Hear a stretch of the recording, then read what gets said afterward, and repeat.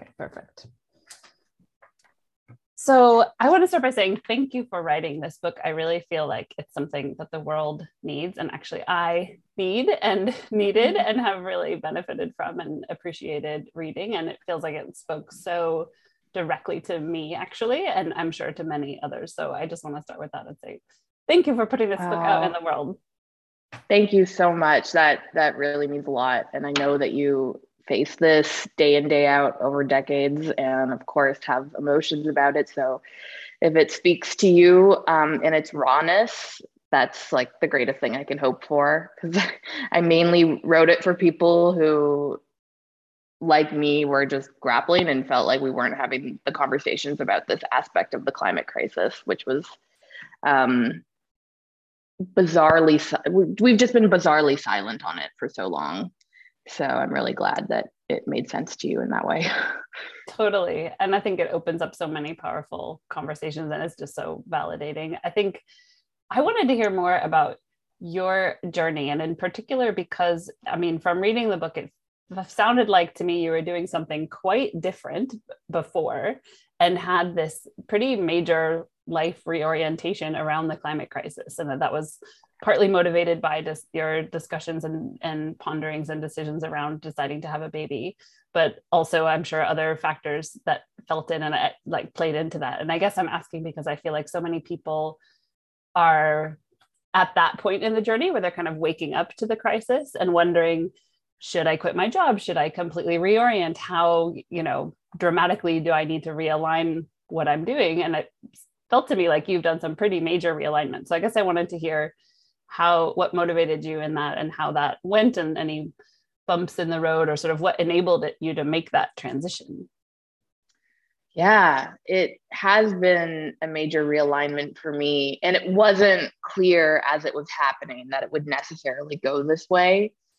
But essentially, as I'm very open about in the book, I faced very extreme ego anxiety and grief and anger that popped up around this question of whether or not I feel comfortable bringing a child into the climate crisis when we know we're going to have to bear the consequences of historic inaction, no matter how great we are at mustering our collective force to address the crisis now.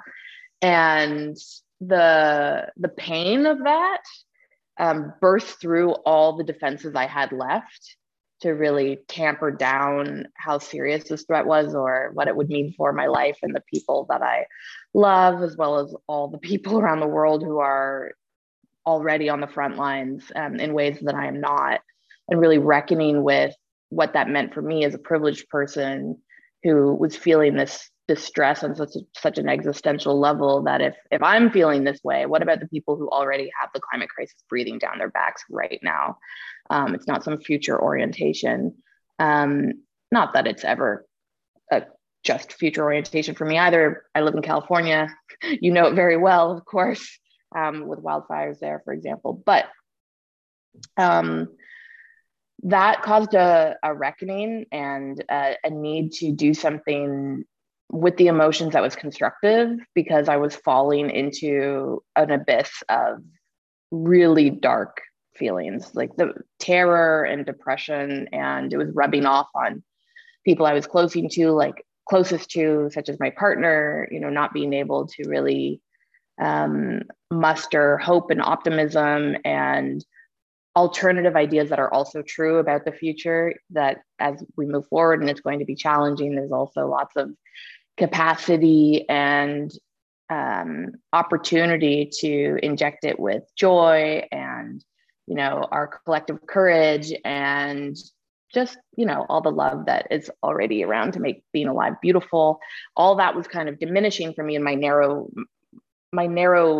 focus on the future was becoming tighter and tighter, and I needed to do something to broaden it out again. And working on this book allowed me to do that by bringing in lots of other perspectives that were not just my own, but from many different kinds of people, many different kinds of experts, people who have been living with existential threat for a long time, for which the fact that they don't feel like the world is a safe place is nothing new.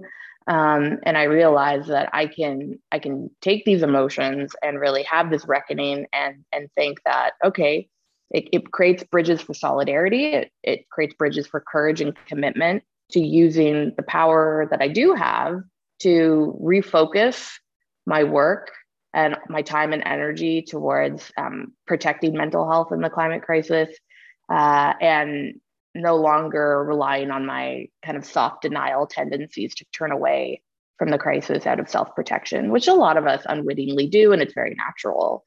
But basically, when my eco anxiety became so severe that I couldn't really do that anymore, it was ultimately a productive thing, because it meant that I could have this reckoning of how to turn the difficulty into something meaningful. And in psychology speak, it is called meaning focused coping, to be able to essentially do what someone like Viktor Frankl with Man's Search for Meaning tells us about, surviving Nazi concentration camps, and, inhumane torture and abuse for many years. He was able to psychologically foment his vision of the future by tapping into uncertainty, because it wasn't written in stone whether he was going to be killed.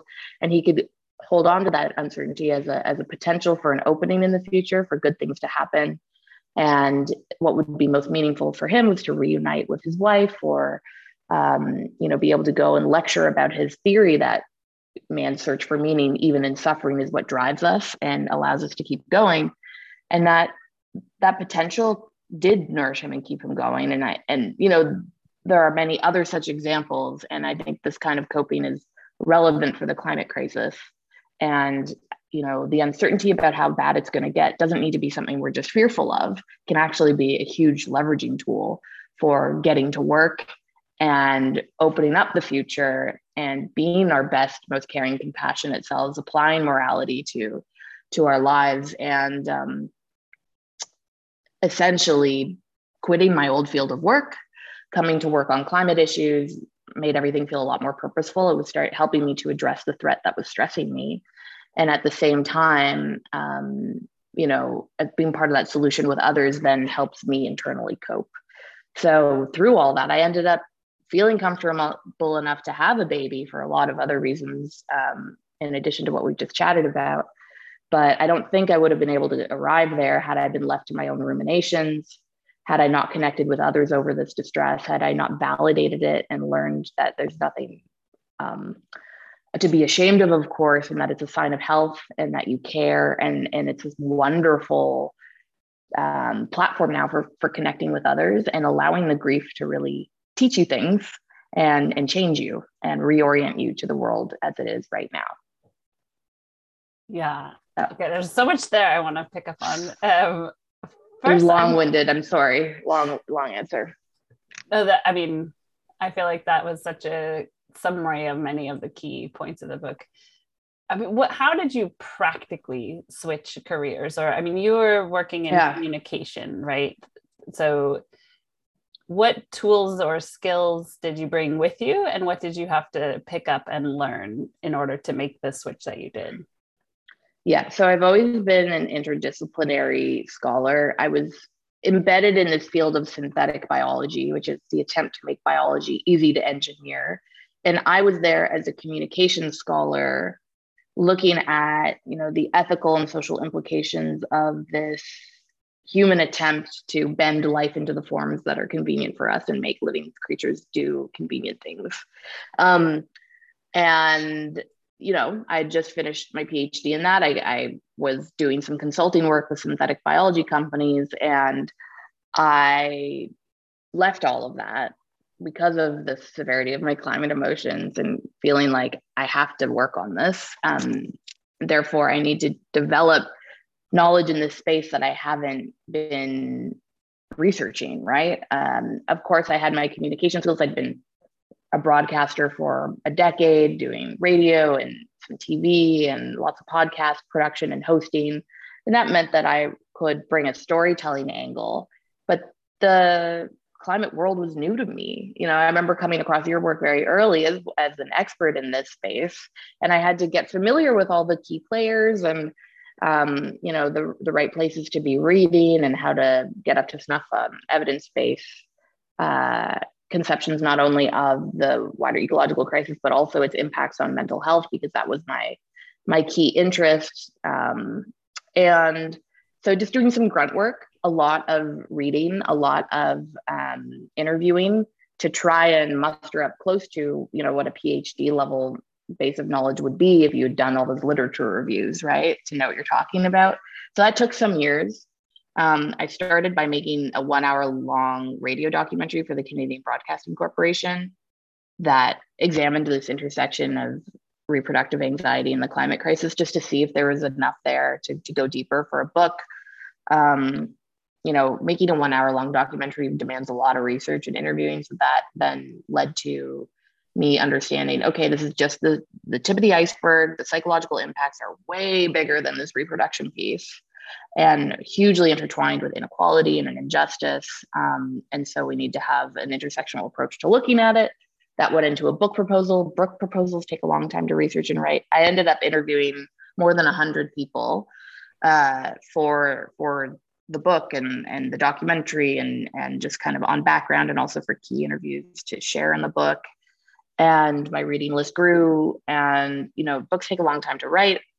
And over the course of that time, basically a 4-year period, I had come into a new space, develop new colleagues. I started by being often the journalist knocking on their door, asking for an interview, but then I eventually, through my coping, actually, Good Grief Network is something I write about in the book. They run this 10-step program for helping people harness their climate grief and transform it into meaningful actions at this time.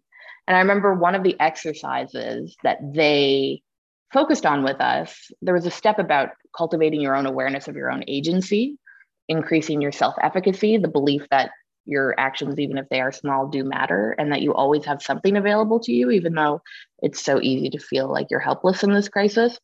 And there was an exercise that involved some writing. And through that writing, it was revealed to me that I wanted to focus on protecting well-being of the younger generations, of youth in particular, who are feeling and communicating such despair that is often largely dismissed and belittled by the culture at large, and especially by older generations. And that was really troubling me. And so then I did some work with a group called the Radical Support Collective. They helped me kind of further flesh out this idea of what it could look like for me to get involved with supporting youth with my research.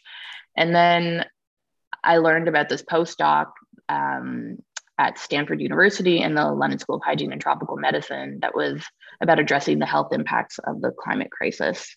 They weren't talking about mental health in the proposal, but I got in touch with them to say, in your call out, you're not talking about mental health, you're talking more about vector-borne diseases, for example, and many other kinds of impacts. But would you consider an application on mental health? And they said that they would. And so one thing led to another, and they eventually accepted me. And then it was through that postdoc, I was able to come in and more in an organized, formalized way, put my academic research in this new burgeoning field of climate and mental health. And often the people that I was interviewing for the book then became my colleagues, and the rest is kind of history. So now I can actually officially say that I've changed my career. But it takes a while to, I think, make those kinds of transitions. I'm curious what your advice would be for people who are wondering if they should change career or if they should stay in their old career and orient it more towards addressing the climate crisis within their current sphere.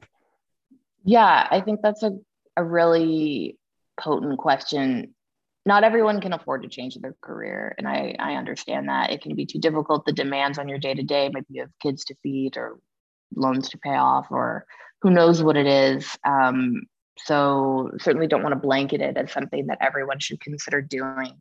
But if you do have the flexibility, and if it's something that you could see a way through, even though it's challenging and daunting, I would highly encourage you to consider doing it and think seriously about what it might take to get you from A to B.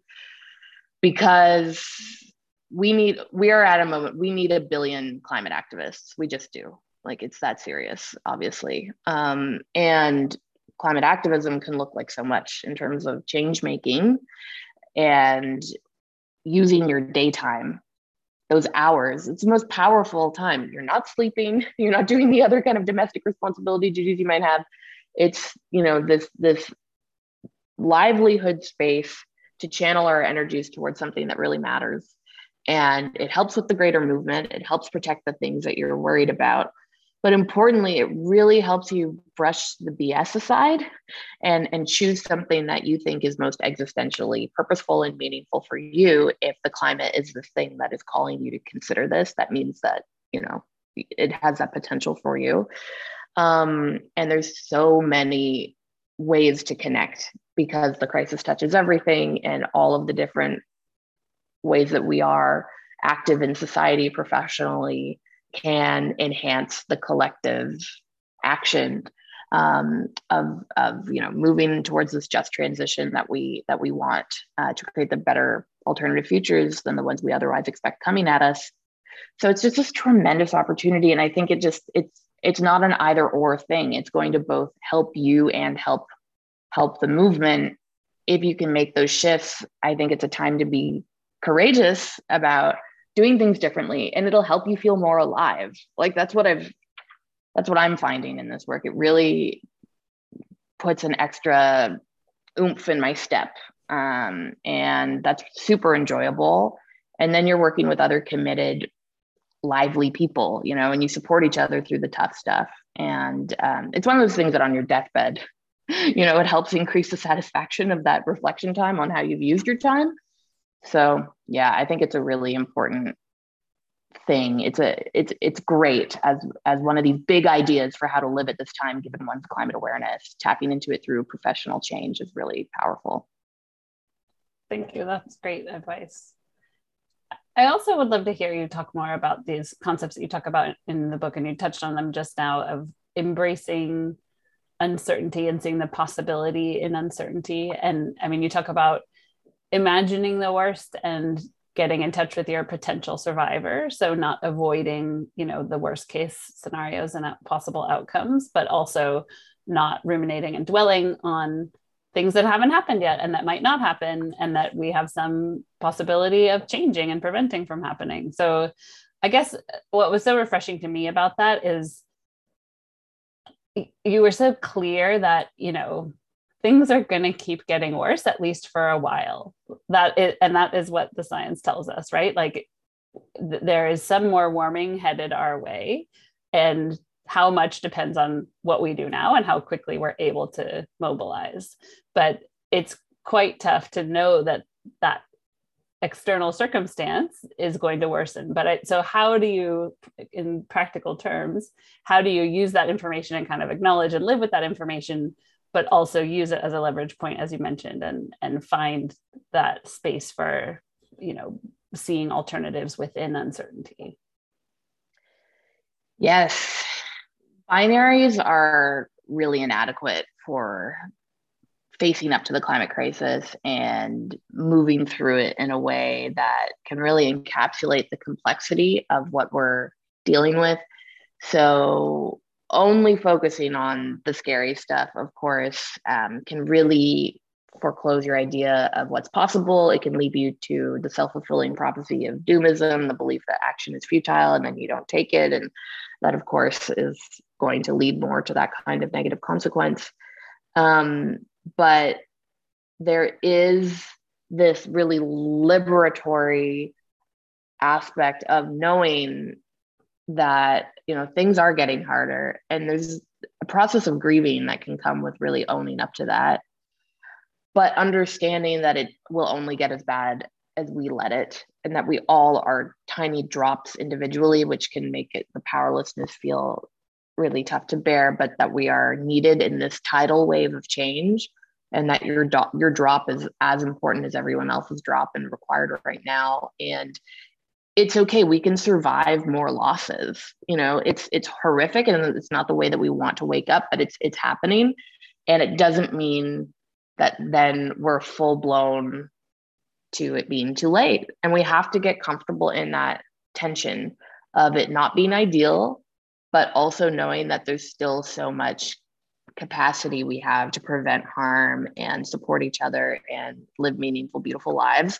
And so then we have to sit in the gray space, and we have to reject the binaries, and we have to think really deeply and carefully about what we can do to support ourselves, to stretch our window of tolerance for uncertainty, and hold that tension of the things we hope for and then the things that we're afraid of, and know that they're both true dynamics of the climate crisis. And so it's this idea of the prospective survivor that you mentioned. It comes from Robert J. Lifton, the psychiatrist, who talks about, he studied atrocities of the 20th century, the atomic bomb, and communist thought reform in China, or Nazis, and how people can seemingly turn an eye away from evil and accept evil acts. But he says that, like, real survivors, of course, are people who have touched death but made it out alive. And the prospective survivor is something different. It's where we imagine so viscerally how we might die and get shaken to the core by that feeling, which is what a lot of eco-anxiety invites people to do.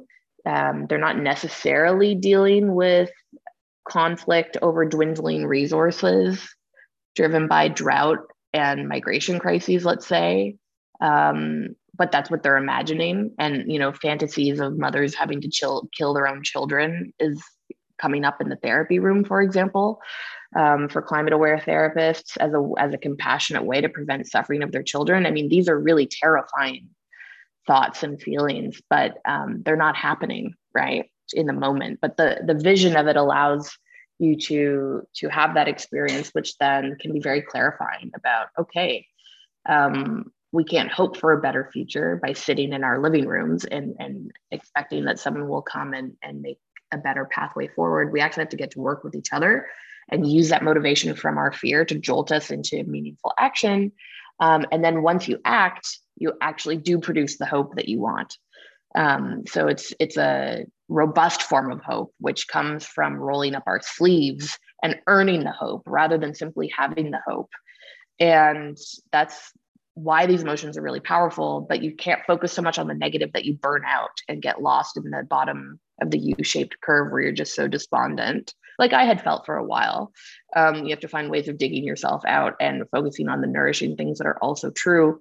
And being able to have like flexible thinking and bear cognitive dissonance, which is uncomfortable, but having two opposing thoughts or feelings in you at the same time.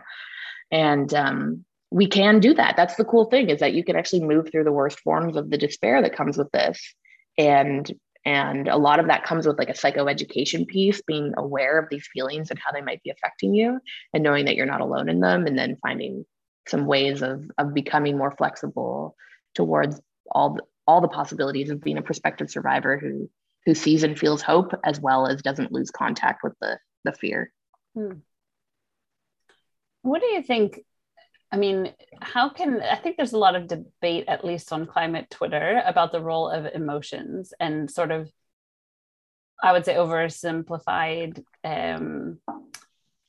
takes on, this emotion or this affect will elicit this action, or we should communicate in this way because it will produce this result. What does your work and experience tell you about emotion as a tool, more in reaching out to others after processing it yourself, as we've been talking about? Yeah, I think that emotions are incredibly powerful places to meet each other and to let our guards down and to really use the power of vulnerability to come together and relate in deeply moving ways around this crisis, especially given that we've often just been exposed to it through scientific evidence and technological ambition and policy proposals and political fights. And so there's also this superhuman element, this intimate element, this way in which it's living in our bodies, its feelings, or in our dreams, and that's becoming all the more evident for more and more people.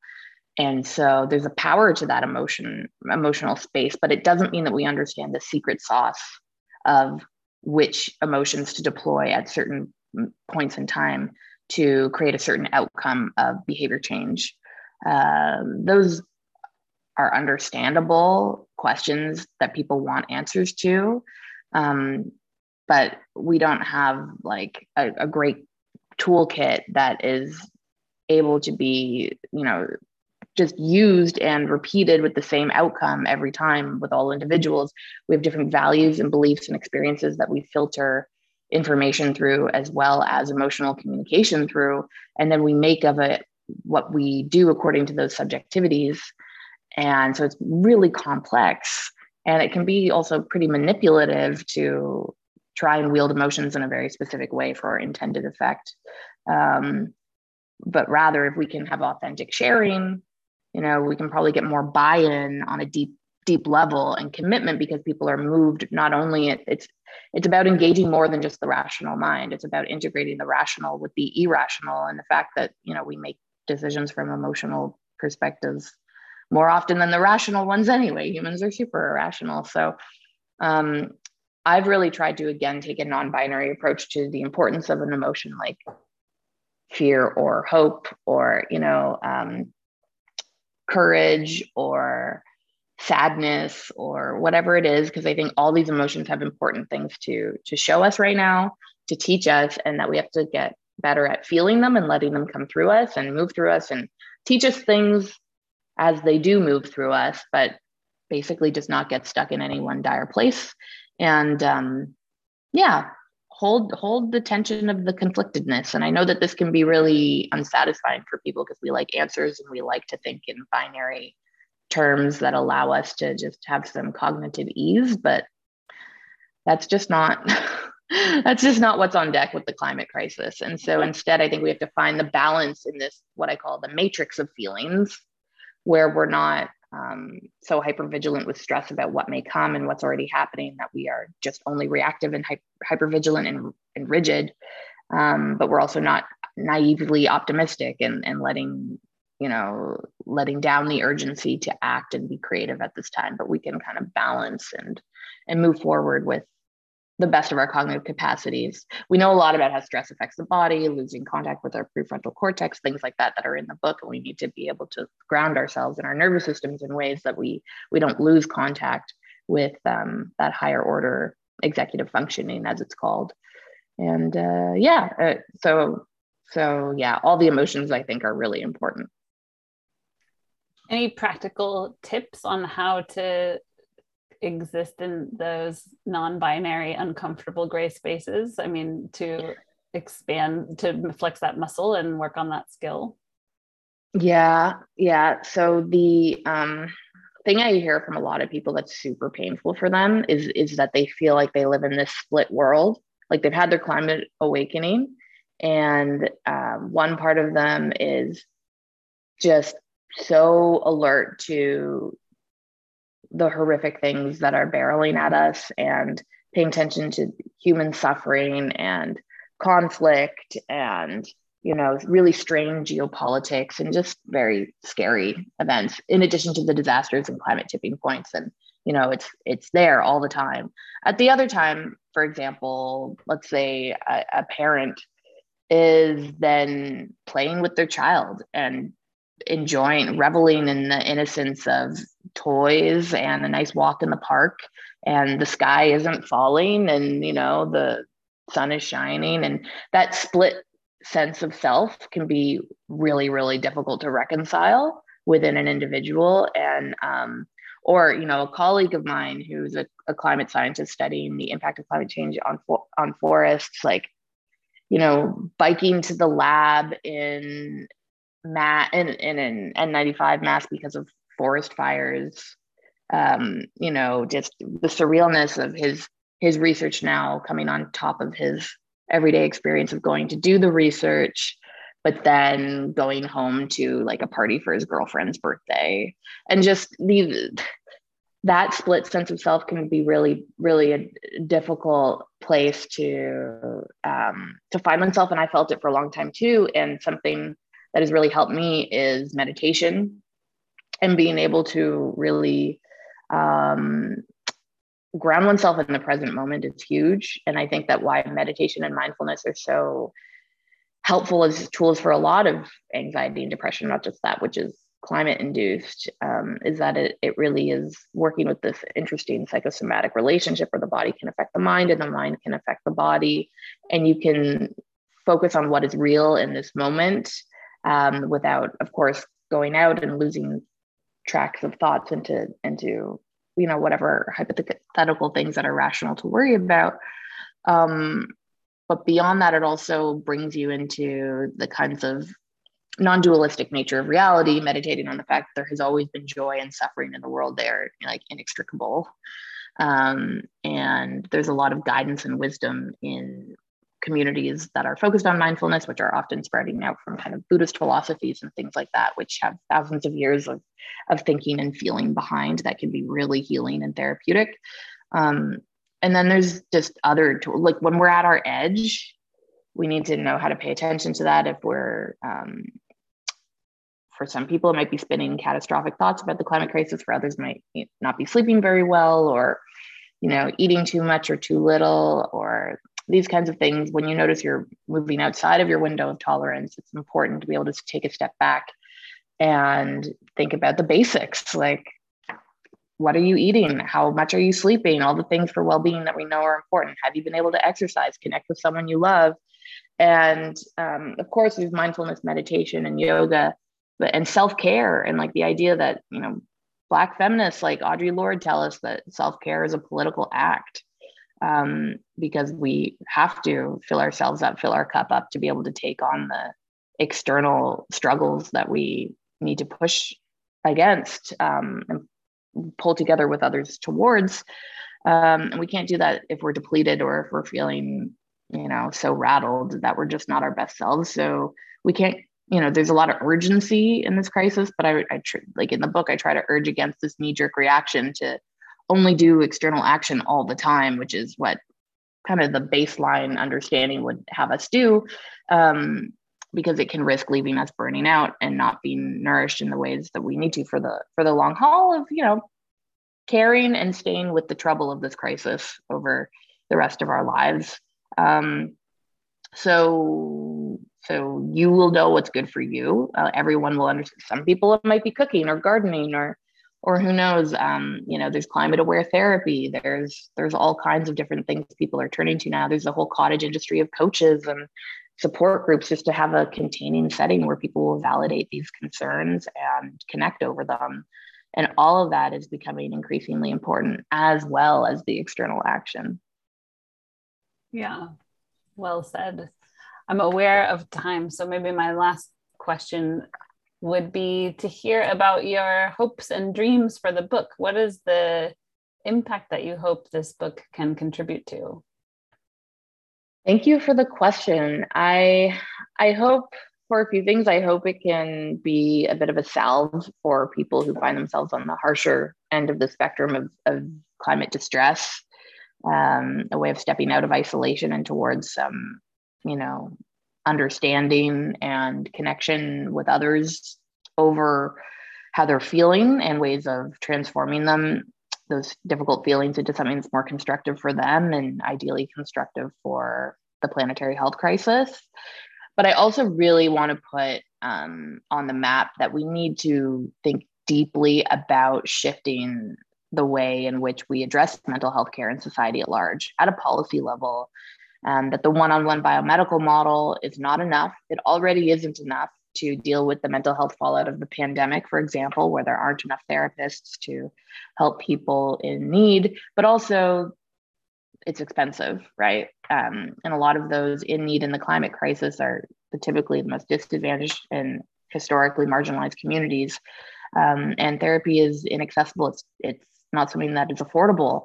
And so there are solutions. We do have opportunities to adapt models from global mental health, where we know about getting mental health into low resource settings, for example, training peer counselors and lay workers, and really exploding that biomedical model of expertise and sharing the skills that others without psychological expertise can actually take up and internalize, and then really effectively help others in their community, even sometimes more effectively than primary care providers, because they are, trusted, like-minded people from that place.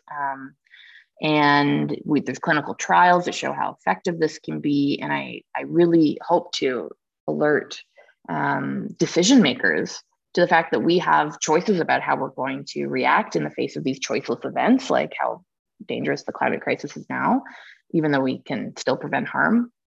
and help bring about more effective ways of preventing harm to mental health and supporting communities to be resilient, to deal with disasters and recover afterward. So that would be great if anyone who is working in these spaces and maybe connected to change making at a policy level can pick up the book and start having these conversations with their colleagues. But otherwise, I just want to help contribute to a global conversation that's unfurling about climate emotions and their importance and what we can do to use them adaptively. Thank you so much, Britt. I'll stop the recording there. It was a wonderful time to chat.